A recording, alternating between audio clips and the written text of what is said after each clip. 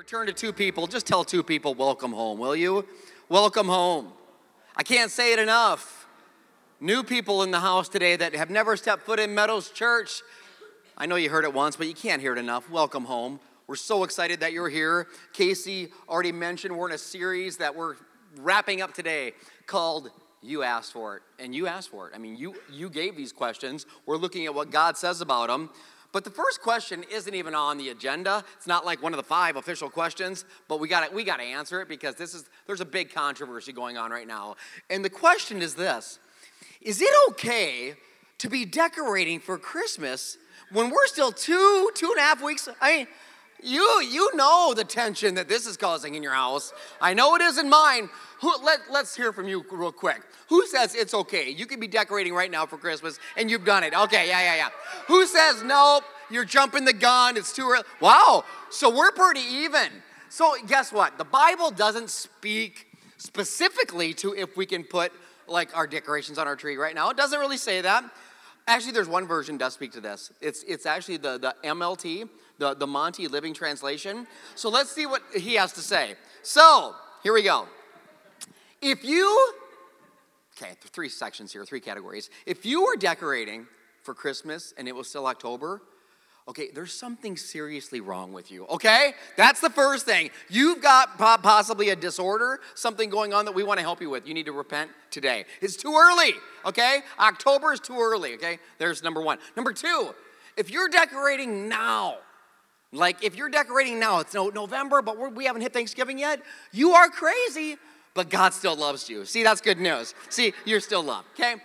Now, last but not least, if you're that person, if you're that family, if you're that neighbor, when it's March and your decorations are still up, okay, and you know who you are, and your neighbors know who you are, and they don't like you, okay, I'll just tell you that. If that's you, my advice to you, leave them up, because Christmas will be here before you know it, so just go with it, okay? I don't decorate the house so much. Our roof is high, and Jody keeps telling me, Monty, go up there, you can do it, but I don't know. You say it in a way that I don't know. Don't know about that. So, here we go. You guys ready for this? The last installment, the last episode of You Asked For It? Oh my gosh. So this question came through more than once, and the question is this: where did the devil come from? What are the origins of this Lucifer? Where did the devil come from? And I know what some of you are thinking. The first thing that pops in your mind is, well, Sioux City, right? I mean, that's what I thought too. Because they've been doing construction in Sioux City as long as the devil's been around. And they got those speed traps that I've got busted at a couple times. Jody, you know that, right? So the demons are all over that. So Sioux City is that's the MLT version again. Let's look at what God says. Where did the devil come from? Why does he exist? Where did he come from? So, in the Old Testament, there's a prophet named Ezekiel. Say Ezekiel. Ezekiel. So in Ezekiel 28, I'm going to read you verses 13 through 17. This is going to kind of give you a context of where the devil came from. Here we go. You were in Eden. Remember the Garden of Eden? Adam and Eve and all that? You were in Eden, the garden of God. Your clothing was adorned with every precious stone, sardius and topaz and diamond, beryl and onyx and jasper, sapphire, turquoise, emerald, all beautifully crafted for you and set in the finest gold. They were given to you on the day you were created. Talking about Lucifer here. So I ordained you and anointed you as a mighty angelic angel guardian. You had access to the holy mountain of God and walked among the stones of fire. You were blameless. There was a time when he was blameless and beautiful. Blameless in all you did from the day you were created until the day evil was found in you. Your rich commerce led you to violence and you sinned. So I banished you in disgrace from the mountain of God. I expelled you, O mighty guardian, from your place among the stones of fire. Your heart was filled with pride because of all your beauty. Your wisdom was corrupted by your love of splendor. So I threw you to the ground and I exposed you to the curious gaze of kings. Here we're getting a picture that this Lucifer was his angelic name, and he was an angel. That's what he was in the beginning. You could argue he's an archangel, which is a leader of angels. I mean, only 3 angels were ever given names that we know of in the Bible: Gabriel, Michael, and Lucifer, okay? Some scholars believe, check this out, when you study the origins of the devil, many scholars believe that he was actually the worship leader. So here's a beautiful worship leader. Can you imagine, like next weekend, if we start advertising at Meadows Church, hey, special guest leading worship, the Prince of Darkness, you got to come check it out. What, Ozzy Osbourne? No, the devil. The devil's going to, so it's kind of crazy. So I'm going to give you another scripture to go with this, to add on to where he came from. You know that he was in the garden. Before he was that serpent in the garden that came up to Eve, he was in the garden before that. Beautiful, beautifully dressed, beautiful, blameless, God said. So Isaiah, another prophet in the Old Testament, Isaiah 14, I'm going to read verses 12 through 14, so this is short. Oh, how you've fallen from heaven, O shining star, son of the morning. So Lucifer is literally Latin for morning star, okay? You have been thrown down to earth, you who destroyed the nations of the world. For you said to yourself, I'm going to ascend to heaven, set my throne above God's stars. I will preside on the mountain of gods far away from the north. I will climb the highest heavens and be like the Most High. I. You can see it was all about him. And Lucifer's plan, or what it turned into, was him being like God. Basically being God, taking over for God. And that doesn't end well normally if you want to do that. So it didn't end well for him. So this is where he came from. But it leads into question number 2. If God is love, and he is, right? Remember 1 John, we looked at that like a month and a half ago. God is love, literally. If God is love and doesn't hate, does he still love Lucifer? That's a good question, right? So we got to look at the nature of God is love. We can see from the scriptures that I just read to you, we can see that Lucifer was beautiful, like God's creation, right? God created him, he said it. He was beautiful, he said it. So you could say, okay, God loves his creation. I think that's pretty safe to say. The nature of God is love. And if we look at the context of people, you and I, the ones who were made in the image of God, his love for us doesn't change. So you can think of the most evil people in the world, the most heinous people. I just heard a story about a family that was taken out by a Mexican cartel. Just recently. Beautiful family, young family. So you could look at the cartel and say, oh my gosh, those are very evil people. And they are. Does God love those members of the cartel? Yes. He does love them. He doesn't love what they're doing. But God is love, and God does love, and nothing that we can do can separate us from his love. So based on that, I think, and the Bible doesn't speak specifically to, it doesn't say God loves the devil, but I think from the nature of God, and that God created Lucifer made bad choices, that got him where he is today. But I think I would say yes, he does love Lucifer, does hate what he's doing. And you might think, wait a minute, hate? But God is love. God is love, but that doesn't mean there aren't things he hates. I'll show you that in a second. A follow-up question to the one I just said was, can the devil repent and ask for forgiveness? The devil had a choice to do evil, right? He made those decisions. It said it right there. We read it together. So I would think he would have had a choice to repent if he wanted to. But check this out. We know he didn't. I can already tell you he didn't, okay? We know the end of the story. I don't have time to read it to you, but you can read Revelation 20. You will see that in the future, the prophecy that says about the devil, you'll know he didn't repent. Could he have? I think he could have. He had the choice to do what he did. Could have probably repented and turned around and got back on track. You're never so far down that you can't get back on track. I'd say the same was true for him, but I know for a fact he didn't. The end of the story, you got to read the end of the story. Revelation 20, you read it this week. There's your assignment. You'll know that he didn't repent. He didn't ask for forgiveness, and he got what was coming to him, and that's a good thing for you and I. God is love, but there are things that God hates. The Bible says it. In Proverbs 6, 16 through 19, I'm going to read to you some things that the Bible specifically says that God hates, right? So he don't hate us, right? He didn't hate us. He might hate some of the things we do or think or say, but he doesn't hate us. There's a big difference there. That's going to be mind-bending for some of you. It's going to be life-changing if you let God's truth sink into you today. By the way, God wants to do something in you today. I don't know what brought you to church. I don't know why you're here or what led you here. I do know that it's on purpose and God has a purpose for you. I'm so excited about this message. Proverbs 6, 16 through 19. There are 6 things the Lord hates. And then it says, no, 7 things he detests. And then it lays them out. Haughty eyes.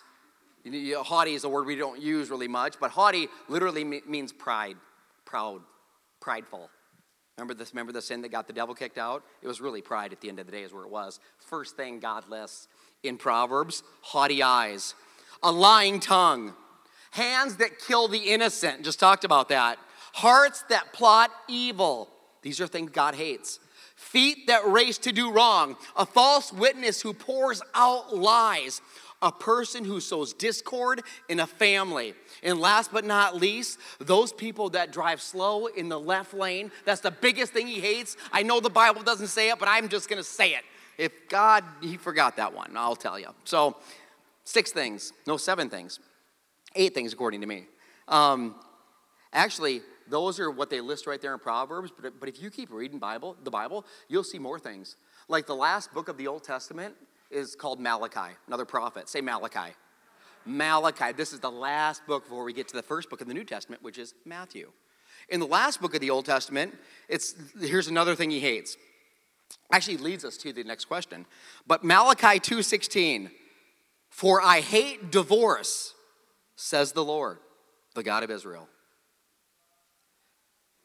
Question number 3, is divorce a sin?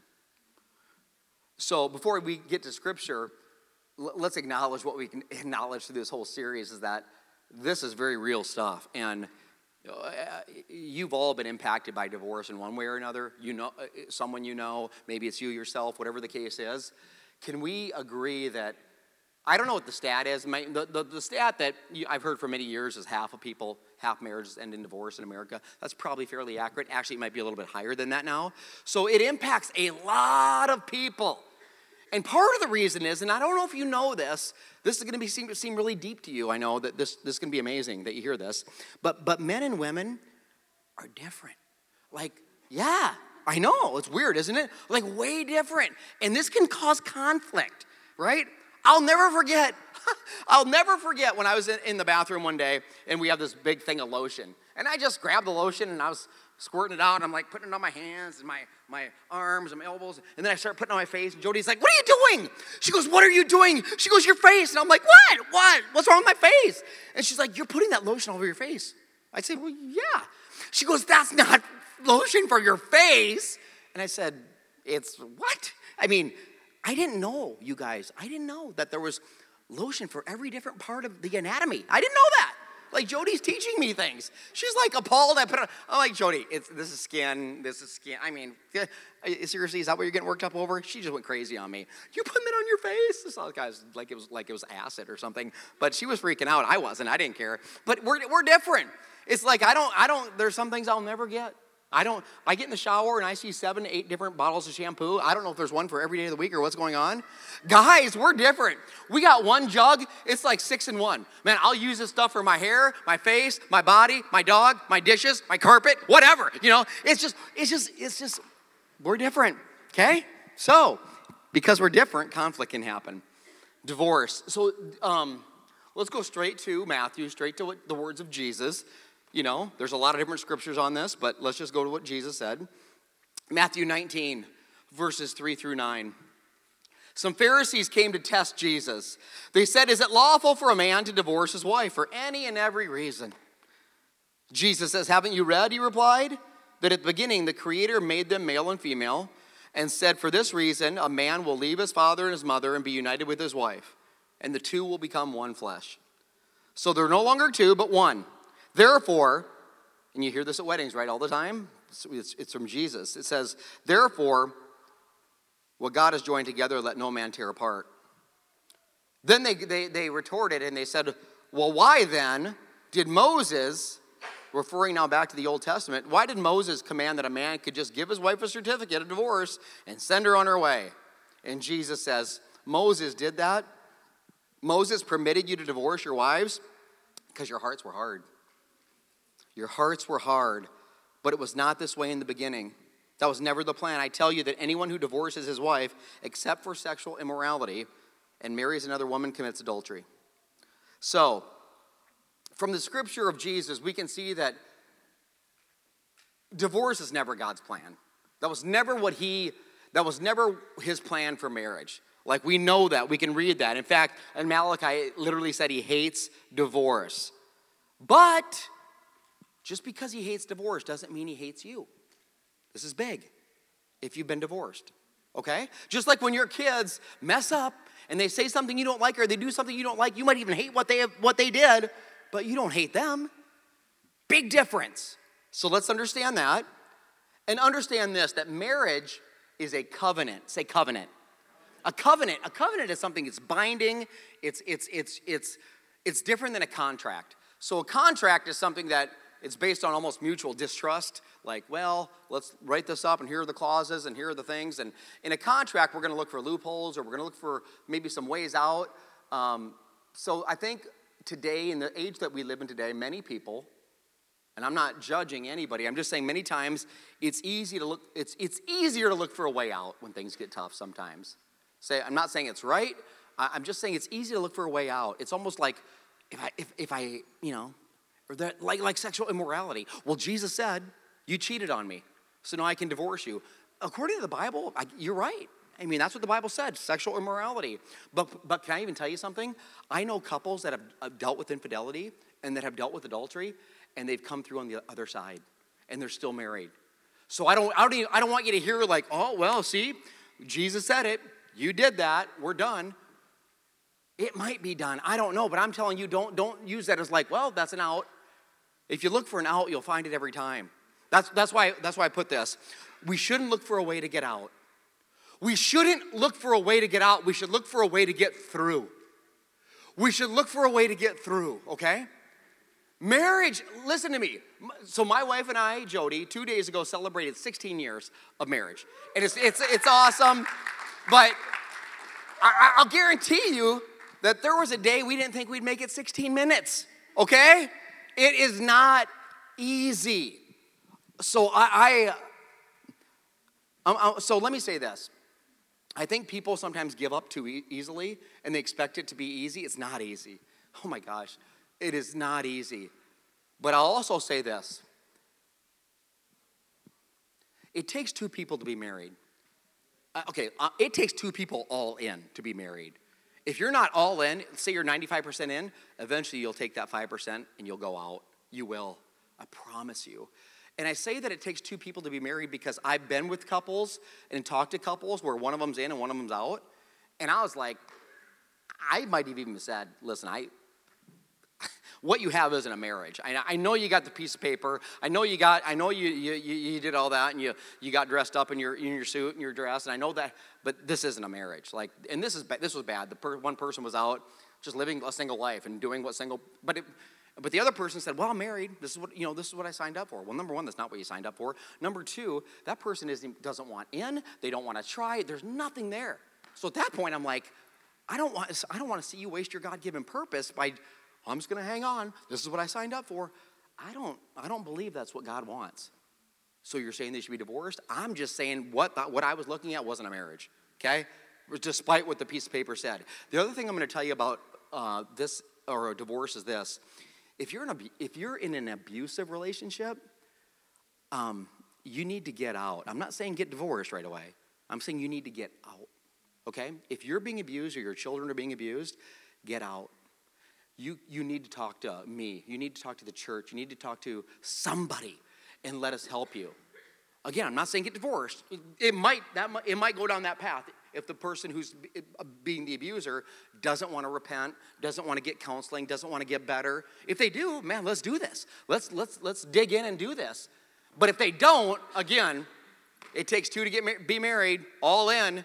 And if one person has no desire to be in it, I don't care. You can call it whatever. That ain't a marriage. That is not a marriage. So I'm just saying that because I want to be sensitive to this subject. There's people, I don't want people to give up too easily on what God brought together. It's not going to be easy. And from whatever you've been taught or what you see on TV, it's hard, it's work, it's counseling, it's struggle. That's marriage, okay? That is marriage. It's also beautiful and amazing and, from God. It's all that. But there are times I tell people, listen, this has got to stop. And that's why I love divorce care. So divorce care is a ministry that we have in our church. You maybe don't even know that. We've already done one round. We're doing another round of it in spring. If you need to heal from divorce, if you need to get help, maybe you've been divorced or you're going through one or someone you know, man, in the spring, we're going to start another one. And it is life-changing, godly, Christ-like principles. You can write divorce care on your card. I'll have somebody contact you. But listen to me. Divorce does not disqualify you from the life that Jesus wants for you. Okay? I've got to say that again. Divorce does not disqualify you from the life that Jesus has for you. Okay? So look up here. If you've ever been divorced, or you know someone who's been divorced, my prayer for you is healing. So my prayer for you is that you know that there is hope. My prayer for you is that you know that God doesn't shut the door on your future because of something that happened in your past. God's power is greater than your past. It is, okay? But they've been unfaithful. I know, but even when we're unfaithful, our God is faithful. Our God is faithful. There is hope for you, whether you've gone through it or you've not gone through it. I'm telling you, God has a purpose for your life. The follow-up to that question, oh, you know what? Before I get to that, I'm going to give you a key. This is something that I need to work on. I need to get better with my wife about. But you want to know the key to staying married? It's 2 words. Pray together. That's it. You don't need to come see me in some special counseling session. I just told you what I tell you anyway. Pray together. You know why I tell you that? I see the wives looking at their husbands looking at their wives. This is great. So the reason why I tell you that is because statistics tell us that less than 8% of couples pray together. Less than 8%. It can be uncomfortable. Don't make it long. Don't make it eloquent. 15 seconds, 20 seconds, it's cool, But something supernatural happens. So less than 8% pray together. Do you know of those that pray together, the couples that pray together? Do you know the percentage that get divorced? We know the normal percentage is 50% or even higher that get divorced. If you're praying together, it goes down to less than 1%. Less than 1% that pray together on a consistent basis get divorced. That's the biggest. For some of you, you can go home. You're done. You heard all you needed to hear. That is good stuff. Pray together. Hold hands and pray together. How do we know that we're forgiven for our past marriages? Like any sin, you can be forgiven. Okay? Like any sin. 1 John 1:9. If we confess our sins, he is faithful and just to forgive us of our sins and cleanse us from all unrighteousness. Wow, there is hope in the divorce. There's hope in the mess that we're in. There's hope because we have a God who's a forgiving, loving God, a God of second chances. I love that. But it leads to question 4. You ready for this? Here we go. Does God still love me if I can't forgive people in my life? Does God still love me if I can't forgive people in my life? Do we have the Lord's Prayer? Can we put it up again like we had before? Let's pray it together. I know we did it once, but let's do it again. You ready for this? On the count of 3, let's pray together. 1, 2, 3. Our Father, who art in heaven, hallowed be thy name. Thy kingdom come, thy will be done, on earth as it is in heaven. Give us this day our daily bread, and forgive us our trespasses, as we forgive those who trespass against us. Stop. Did you hear that? That's why I have a fear of doing things all the time and just like redundantly, because I'm afraid sometimes we miss the meaning by what we're saying. I love the Lord's Prayer. I love it so much. I grew up with it. But I don't want to just regurgitate something just because, well, this is next. That's why we don't do communion every week. Someone asked me that last week. How come you don't do communion every week? Because I just don't want, we'll probably do it next weekend if you're wondering. But I just don't want it to become, well, this is next. And it's rituals and it's tradition. And there's a place for that too. But how many times have you prayed this? And I've prayed this and we'd missed that. Forgiveness. This is going to be huge for somebody. You ready for this? This is a prayer that Jesus taught his disciples. He literally taught them the Lord's Prayer. After he taught them this, do you know what he went right back to? The forgiveness piece. He did. You can look it up yourself in Matthew. I'll show you. Matthew 6, 14 and 15. We just read Matthew 6, 9 through 13. Listen to what he says. Right after the Lord's Prayer, he says, but if you forgive other people when they sin against you, your heavenly Father will forgive you. But if you don't forgive others their sins, you ready for it? Your Father won't forgive yours. Do you know how many times Christians miss this?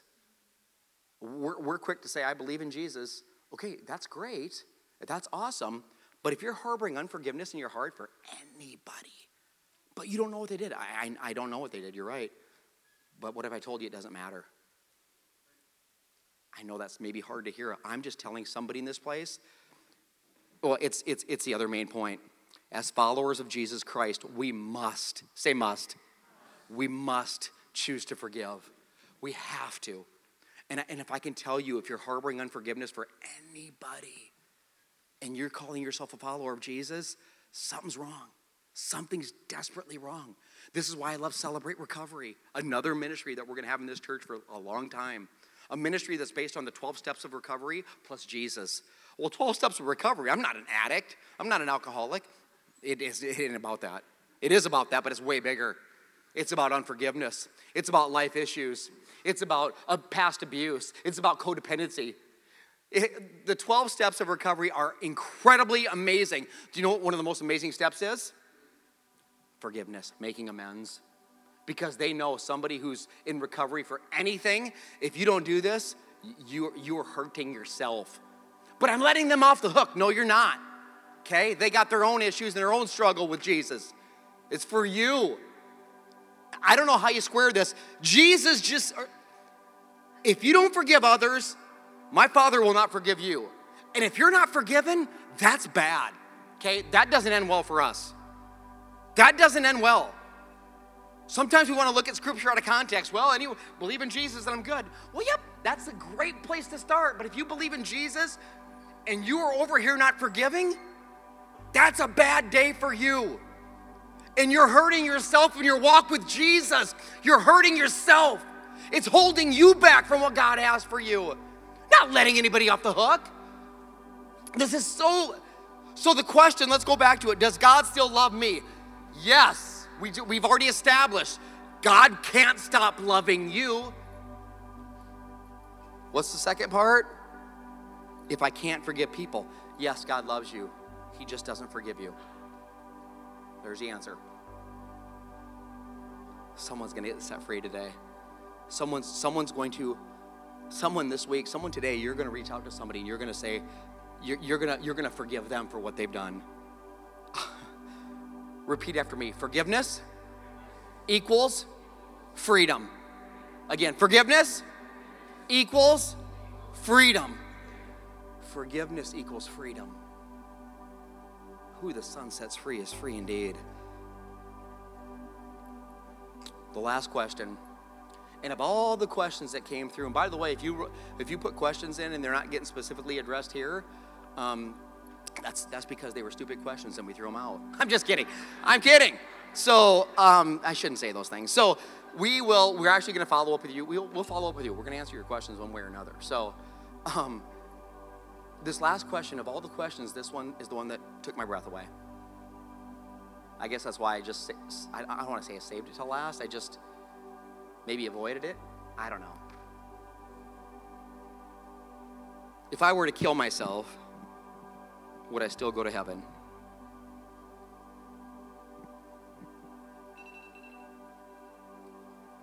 If that's God, I would love for him to answer this question. Thank you. Seriously, we need his help. If I were to kill myself, would I still go to heaven? First of all, I've already addressed this question right away personally with the person, because when I see that come up, I'm pressing in big time.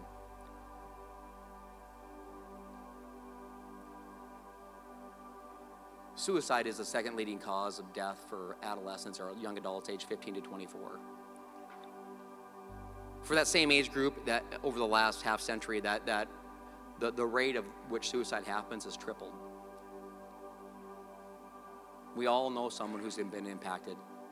Some of you more personally than others.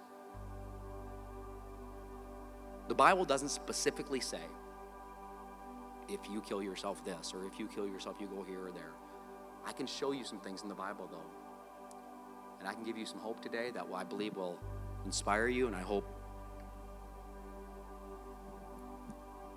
If you're wrestling with suicide or suicidal thoughts right now, look up here. I love you. God loves you. Like he brought you here today so you could hear that.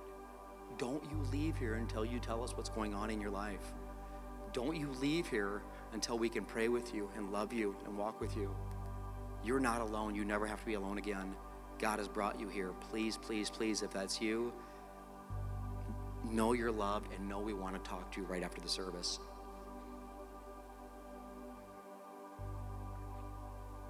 There's instances in the Bible there's suicides that happen in the Bible. Do you know that? Like in the Old Testament, there's like 5 of them that I can document for you. I don't have time to do it all. I can tell you one of them was King Saul, very first king in the Bible. He's wounded on the battlefield.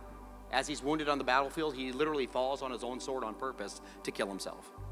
So there's suicides that went down in the Old Testament. New Testament, after Jesus came to earth, really one documented that I could find. That was Judas, one of the 12 disciples, the one that actually betrayed Jesus. Once he realized what he did, you guys, once he realized the gravity of what he had done in the moment, he couldn't handle it. He could not take it. And the Bible says he went out and hung himself. That's the only one in the New Testament. I can tell you something straight up from the nature of God and what we've learned so far in the series. Suicide is never God's plan for your life. Ever. Ever. Ever. Ever. The devil, we learned about him earlier today. He's in that, trust me. He loves that. The Bible says his purpose is to kill, steal, and destroy. And if he can plant thoughts in your head and put deception in your mind that causes you to even get to a point to take your life, he's on board. The nature of God is the exact opposite. Did you know that? So the nature of God is loving. Jesus says, I came to give abundant life. Say life. Life. The opposite. We have a God who treasures the sanctity of life. And he wants us not to choose death, obviously. He wants us to choose to live, to choose life. We know from the nature that suicide is never God's plan for our life. So what happens? Let's put it this way. I would never want to risk my eternal salvation by going there. I just know that we have a God who's way bigger and way better than what we can dream or imagine. And I know there are things that happen in life. And I don't think there's a point blank, like, if you kill yourself, you automatically go to hell. You've committed a crime, you've murdered, and you didn't repent. And listen, there's severe depression, okay? That's a factor. Demonic attacks. Oh, come on. You're saying there's demons? Yes. Have you ever had like a bunch of 13-year-old girls at your house spending the night? Demons are real. I'm not kidding you. Sorry, Ava, I love you. Chemical imbalance. And then there's just maybe a dark moment, maybe just a decision that is made in a deep, dark place. Something has happened. Panic, fear has set in, and someone makes the bad decision to take their life. Listen, it's my prayer that God has grace in all those situations and that it covers it all. That's what my head wants and my heart wants to believe, because I know people that have done that. It's funny, I want to go back to the main point for divorce because it works here too. We shouldn't look for a way to get out. We should look for a way to get through. That's my prayer for you. And anybody that you know that suffers with these thoughts and these tendencies and these ideas that are not God's plan. Suicide is never God's plan for your life. We shouldn't look for a way to get out. We should look for a way to get through. And if you're at a point where you don't see any way out, I'm telling you, that's when God makes a way in. Please press in today. And if you know people that struggle with that outside of this church, man, point them to the church, have them call us, or we'll do whatever we can to show people that there's hope. Can I share something crazy for a closing story? Check this out. In the Bible, I just shared with you that Judas was really the only one in the New Testament that we can really document that took his own life. Well, there was almost another. After Jesus ascended into heaven and his church was ordained, two guys named Paul and Silas were preaching Jesus, sharing the good news in Acts 16. It's crazy. Well, they get arrested because that was frowned upon, and they're in jail. But the jail that their physical jail didn't stop them from worshiping a spiritual God. I love that. It didn't. So check this out. They're worshiping in jail, locked up, chained up, it said, hands and feet. They still find a way to praise and worship Jesus Christ. They couldn't stop. Pleased the Father so much, he sends an earthquake, shakes the cells, shakes everything. Chains fall off their hands, chains fall off their feet, jail doors swing open, not just theirs, but everybody in the house. It's nuts. The jailer, Acts 16:27, the jailer woke up during that earthquake to see the prison doors wide open. He assumes the prisoners have escaped, and know that if they've escaped on his watch, well, he's screwed. You get killed for something like that. That happens on your watch, you're a dead man. And he knew it. Say assumed. Okay, that's big. I'll show you why. He assumed the prisoners had escaped. So he drew his sword to kill himself. But Paul shouted to him, "Stop! Stop! Don't do it! We're all right here. We're all right here." This is amazing. Number one, you might think, well, this is the jailer keeping you locked up. He's the bad guy. You're the good guy. He's not on your side. But when you're in Christ, there are no sides. There was no side. Paul saw a man who needed help and hope. I love it. And he knows that they run from the jail. He's a dead man. Paul knew that. Paul's like, guys, I know we're freaked out. I know we got to run right now because we're going to get killed. But this guy matters. And he says to the guy, stop. Don't do that. That's what I'd say to anybody who's on the verge of killing themselves. Stop. We're right here. The church is right here. Stop. Like Paul's begging him, stop. We're right here. We're right here. Verse 29, the jailer calls for the lights and ran to the dungeon. He fell down trembling before Silas. See, when you want to take your life, you know what it's rooted in? Fear. And it's rooted in assumptions too. Remember when I said he assumed everybody's gone, I'm dead. When we start thinking in our head, a lot of the things we think aren't true. That's what the devil does. He lies, he deceives. And we start to think, I'm done. I've screwed up so bad. They're not going to love me anymore. Fear. I keep messing up. I'll never get it right. Fear. Assumptions. I've always been this way. I've always been mentally messed up. It'll never be right. Fear. He has got fear in him. I'm always going to be this way. Verse 30. So he brings Paul and Silas out and he says, listen to his question. He is so desperate. Sirs, what do I got to do? What must I do to be saved? I love it. What a beautiful question. When you're at a place of brokenness and you're at a place of hurt, and some of you are there and you know it, you'll do whatever it takes. That's a beautiful place to be. What do I got to do? They replied, believe in the Lord Jesus Christ and you will be saved. You believe in the Lord Jesus Christ and you will be saved. That's where it all begins. That is where they knew it. They didn't say, well, let's go to counseling, or that's important, but they know there is no hope apart from Jesus. Jailer, do this, believe in Jesus. He just gave him the gospel. That's what they're getting arrested for. Isn't that funny? They told the jailer the very thing they're getting arrested for, they told him. Believe in Jesus. Sell out to the king. He sold out to you. And for somebody in this place today, this is why you're here. This is the gospel, that Jesus Christ would even come to earth as a person, die a horrible death on a cross, only to rise 3 days later. That resurrection, that's the key. That's it. If you can believe in that, new life can begin. That's what they told the jailer, and guess what? It did. The Bible says he got saved that day. So what happened? He went from fear to faith, and that equals freedom. And that's what he found. That's the gospel of Jesus Christ. For somebody here, I don't know if you want to call it a commitment, a recommitment. I'm telling you, you walked in here begging, what do I need to do?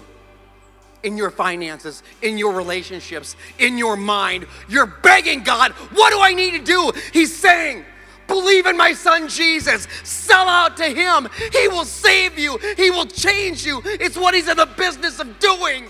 And that's what he wants to do. I love it. This message today, I'm telling you who it's for.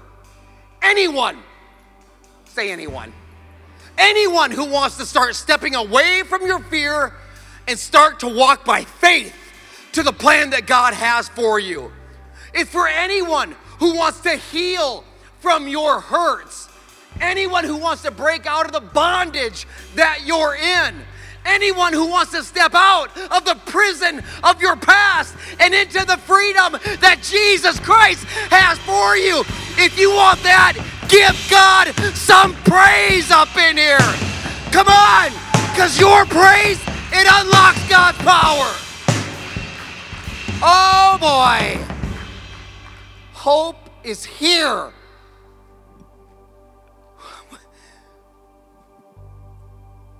I want to pray for you. I pray that the praise that you just gave God will not end when we leave here today. That your hearts will be filled with his power. That you will call on his name. That you'll surrender your life. Maybe you're writing Celebrate Recovery on the card because you need help in recovery. Maybe you're writing Divorce Care on the card. Maybe you're giving your life to Christ. Take your next step, please. Life is quick. We get one shot. You're not here by accident. God loves you so much. This series has been one of the craziest series we've ever done. It's real, it's raw. Last weekend's message, most feedback I've ever gotten on a message. Ever. I don't have all the answers. I just believe we have a God who does. And at the end of the day, he loves you. He loves you so much. Step into that love. Father, I want to thank you so much for your truth, for your word. You asked for it. I guess we asked for it. You answered. God, I pray that everything said today was of you. And again, if there's anything I said that wasn't out of you, please erase it from our mind right now. God, we need you so desperately. Like the jailer needed Jesus, we need him too. God, these topics are raw and real. Divorce, it's impacted a lot of us. Suicide impacted a lot of us. Forgiveness. God, will you give us your strength and your power in this moment right now? Will you give it to us? Will you give us what we don't have, and that is more of you in us? Because I just believe that the closer we get to you, God, the more that you change us. And we need change. We need hope. We thank you for second chances. We thank you for your son, Jesus Christ. I pray, God, that as we share about the death and resurrection of your son, Jesus, that it never becomes mundane or, it's the greatest miracle in the world. It is life-changing, not just this side of heaven. I'm talking for eternity. I never want to lose sight of the beauty of you and your love for us, letting you down. My gosh, I know I screw up every day, Father. Yet all you do is love. Help us love like you do. Help us surrender to you today. Please help us take a next step, God. we'll never stop praising you. We'll never stop worshiping you. And we'll never stop saying that in you, God, the best is yet to come. In Jesus' name I pray, and we all say, amen.